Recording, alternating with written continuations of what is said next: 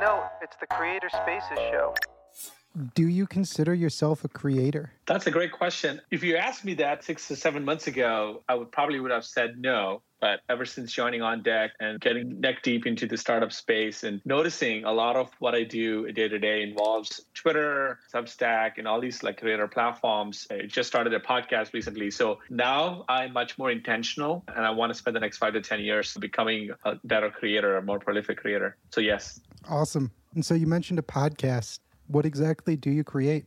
I launched a podcast called Building Public Podcast a couple months ago. I think I did it almost a spur of a moment. I've been getting quite a few questions around the themes of building in public, just building on Twitter, sharing with makers and founders in general. And I went back and forth with Alex Lieberman, co-founder of Morning Brew, on Twitter. And we aligned on a lot of issues, a lot of topics on building in public, and believed in it. And so I decided I wanted to double click and expand on that conversation and just make it into a deeper, long form conversation. It's called Build in Public. And we talk about mental models and different techniques and practices we use to build in public. And I interview entrepreneurs, creators, and people that I look up to and admire that I can learn from. And just last week, I had Gary Vee on the show. It's coming. We're still editing. It's coming out soon. Awesome. I'm interested. Do you see being a creator and making things with no code as themes that tie together? Do you think that there's a lot of no-code makers who are already creators and just don't know it yet? Exactly. Yes. I mean, I'm Exhibit A. Like I was a no-code creator, no-code builder for about 2.5 years. I started in October 2018 with a tiny, teeny project called DoThingsThatDon'tScale.com, which ever since I tasted the power and the magic of building and shipping and getting feedback from people, iterating, it turned me into this lifelong curious builder. And so ever since that project, I built 11 projects. Just recently, as I was wrapping up my paternity leave, going back to working at On Deck, I built a new site called extensionly.com, which is centered around Chrome extensions and like recommendations for really cool Chrome extensions. And I built that in 4 hours. And I did that almost as a sort of needing a quick win because I'd been being this new dad, not spending enough time with creators and creative things, just wanted to get back in the game. And so to your point, yeah, I think a lot of no-code makers today, whether they know it or not, if you're able to bring something into life using any of the no-code tools that are available today, I think you are on the line, on the path of being a creator.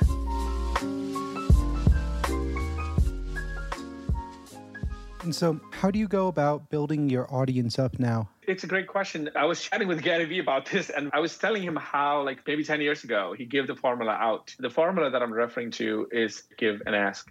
It's really 9 times giving and 1 time asking. Yeah. The hardest part about that is 2 things. 1, a mental shift. Like a lot of us were raised in situations, circumstances, societies, communities that were very scarcity minded, which means that if I gave you my apple, I don't have any apple left. But if you think about ideas, if you think about content, it's actually the other way around. If I have an idea, if I share that with you, we both have 2 ideas. So I think the scarcity mindset around, oh my God, someone's going to steal my idea. Oh my God, someone's going to steal my 4 tips about Twitter or 5 tips about no code. All of that stuff is a big mental blocker. So for me, I had to work through that whole psychological limiting belief to become a much more generous giver. That's one thing. The second thing is figuring out what should I give? What is that people want from me? That's more of the sort of experimental thing. So to sum it up, I want to say that you have to embody the mindset of a giver, first up. And the second step is becoming an archaeologist and someone who studies patterns and things that are actually working. So you have to put out a lot of different stuff and slowly observe which of these things are actually resonating the most with my audience. And that comes from a lot of experimentation, tinkering. And at some point, you'll know this. You're like, oh my God, this is the stuff that people want more from me because they'll DM you, like retweet you. They'll do stuff that you didn't ask for. Then doubling down from there is the goal.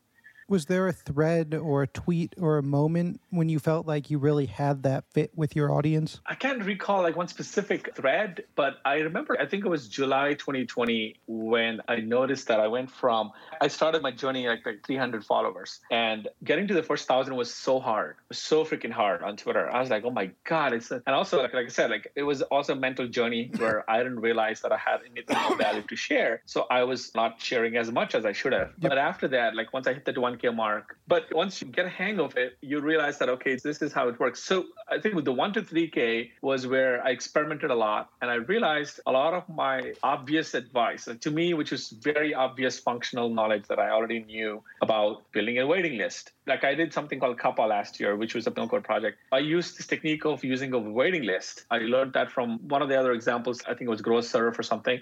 And I built a referral link and a waiting list. And so I actually wrote a thread that was a screenshot by screenshot depiction of what I did in terms of that waitlist thing that I used to get to 2,000 email subscribers joining for Kappa. And so that resonated so widely. People loved it. There were so many shares, reshares. And so I realized that around that time, July, is when I realized that, okay, if I actually put out content that's very specific to the stuff that I did, like firsthand experience, and make it a longer form content like threads, people will like that stuff. So I kept pounding on that ideal customer profile, which is founder/creator/indie hacker.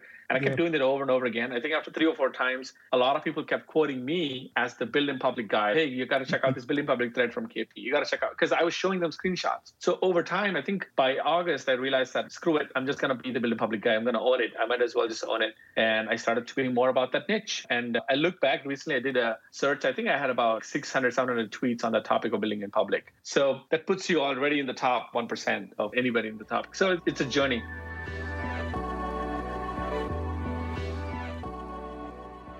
I'm interested then. It doesn't sound like you really started out planning to be the Build in Public guy. Yeah, definitely not. I actually thought I was going to be the community guy. In fact, I thought so many other things, like a founder guy, or I was going to like do Naval style, like a platitude advice, or one-liners, or whatever. You try a lot of things. And the funny thing I joke about to some of my friends is like the wand finds the wizard. The niche finds the person. You don't go find the niche. So let's say you and I were like super stoked about NFTs because we're reading up about it. And you and I start to get into NFTs because it's hot. If we got into it, or if we said, okay, we're going to become the NFT guys, it's not going to work out. You're going to fizzle out very quickly because there's no inherent curiosity. So the inherent curiosity is such a hard thing to listen to because it's usually the signal in the noise that goes on in your brain. Right now, my brain has 15,000 channels of frequencies and whatnot about all these other things that I do. But every once in a while, when you take a break, when you sit down, when you have this flow moment, the inner voice that tells you that this is the stuff that you enjoy doing, put more of this out there in the world. And combined with the people wanting it is when you become the niche person.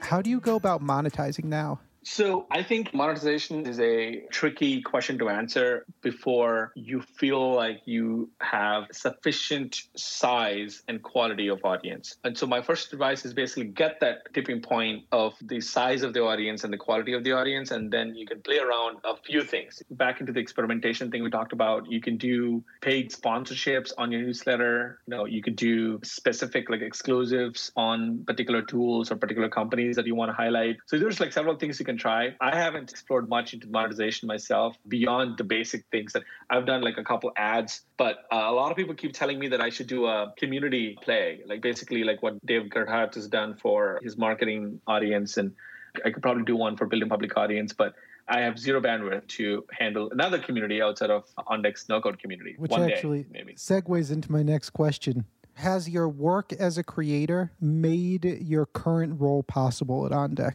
Yeah, 1,000%. If you saw the way I got hired into OnDeck was done very publicly. And a lot of my earlier work in no-code was documented profile that inside of OnDeck. I've seen some commentary before, and about what they were talking about. And they're keeping tabs on people.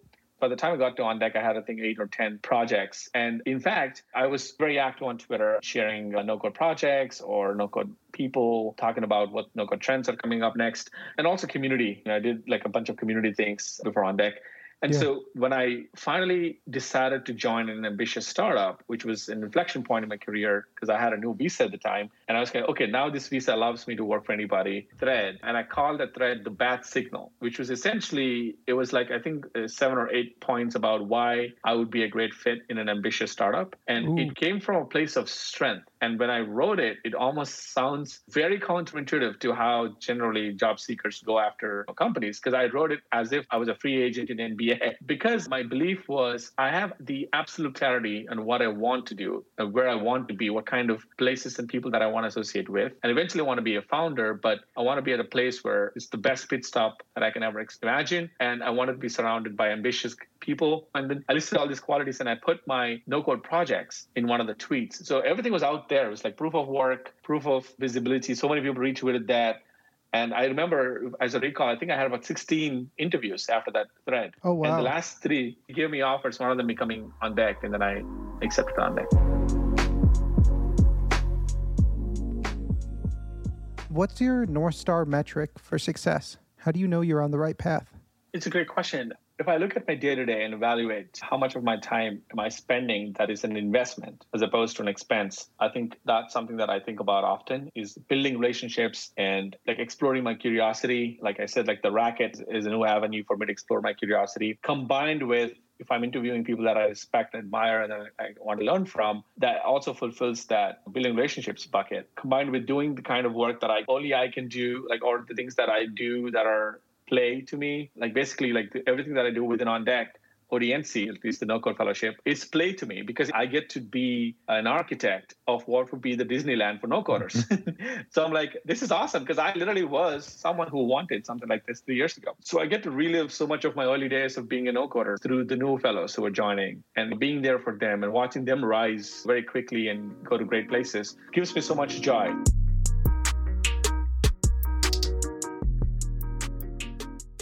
What's your current goal as a creator? My current goal, I think one thing that I was thinking about earlier this year is to get to a sizable number on Twitter. And I don't know if I'm doing a great job at it. I think there's like threads and there's so many things that I could do. It's a matter of timing and priority and sitting down and actually knocking them out. But I'm at about 13, 14K now. Definitely want to get to 20K end of the year. And so much of it is about like giving out content, right? Putting out content, giving value. So it's a question of how quickly can I execute. And the second thing I have is actually want to explore YouTube. And not necessarily, I don't have a subscriber count goal, but I want to explore YouTube. I've been a big fan of Gary Tan, what he's doing with YouTube. And only in a span of a year, he's put out incredible content. I think the power of YouTube, I was chatting with somebody the other day and they told me, this is a guy in Nigeria. I was having an interview with him about something related to no code. And he shared with me that he watched Gary Tan's video. And I'm like, that's amazing. Gary Tan records a video somewhere in Bay Area. Like he probably doesn't even know like how far the distribution reaches of YouTube. And he doesn't have like millions of people. He has sizable, but not like Casey Neistat. But someone out there in Nigeria or India are watching these videos and they're getting inspired. They're taking action on their dreams. I think that's such a satisfying and fulfilling thing. This year's theme, as I'm noticing, is around conversations and interviews. I think I enjoy conversations. I enjoy learning from other smart, ambitious, interesting, and kind people. So I want to leverage that skill that I've been blessed with, which is asking the right questions, being thoughtful, and then drawing interesting answers from them. And I want to explore that in all possible mediums, YouTube, podcasts, or Racket, and whatnot.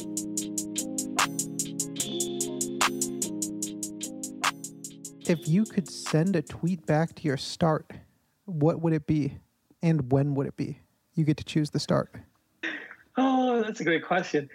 It would be 2011 when I first moved to the US from India. And I was so naive. I was 21-year-old. And I think I spent a lot of time idolizing some of these legends in Silicon Valley or tech in general, because I always wanted to be an entrepreneur. I always wanted to be a tech founder. But I spent so much time, maybe 2011 to all the way, maybe even 2016, 5-6 years, idolizing them and trying to look like them on the surface, forgetting that what I was born with was enough. The point is not trying to be the next Steve Jobs. The point is to be the first KP. And for that to happen, you need to basically stand up and actually be proud of your story, your flaws, the history, your mistakes and your limitations, and put them aside and say, okay, here's all the stuff that I can't use them in my future, but here's the stuff that I can absolutely use, which is your skills. All of us have been given some random bag of skills. Now that skills combined with your curiosity as a torch will take you into the future forever if you are building in public. The one piece of tweet that I would have given myself is that KP, shut the fuck up and build in public, man. Why are you doing all this shit privately? Because I did so many things not on the internet. Somebody sent me a tweet from James Clear who quotes like Albert Einstein's calling out compound interest as the eighth wonder. And I was like, what? At the time, I didn't get it. But now I fully understand it. Like everything that you do compound. If you don't do things that compound over time, you're royally screwed. It doesn't matter if you got better at a skill, but if you do things that compound. So building public or putting out content, podcasts, whatever, all of this actually compounds if you have the intentionality. So to get that down to 280 characters for me. I'll say this, you're enough, unique and valuable. Stop trying to be someone else. Be authentic and build in public.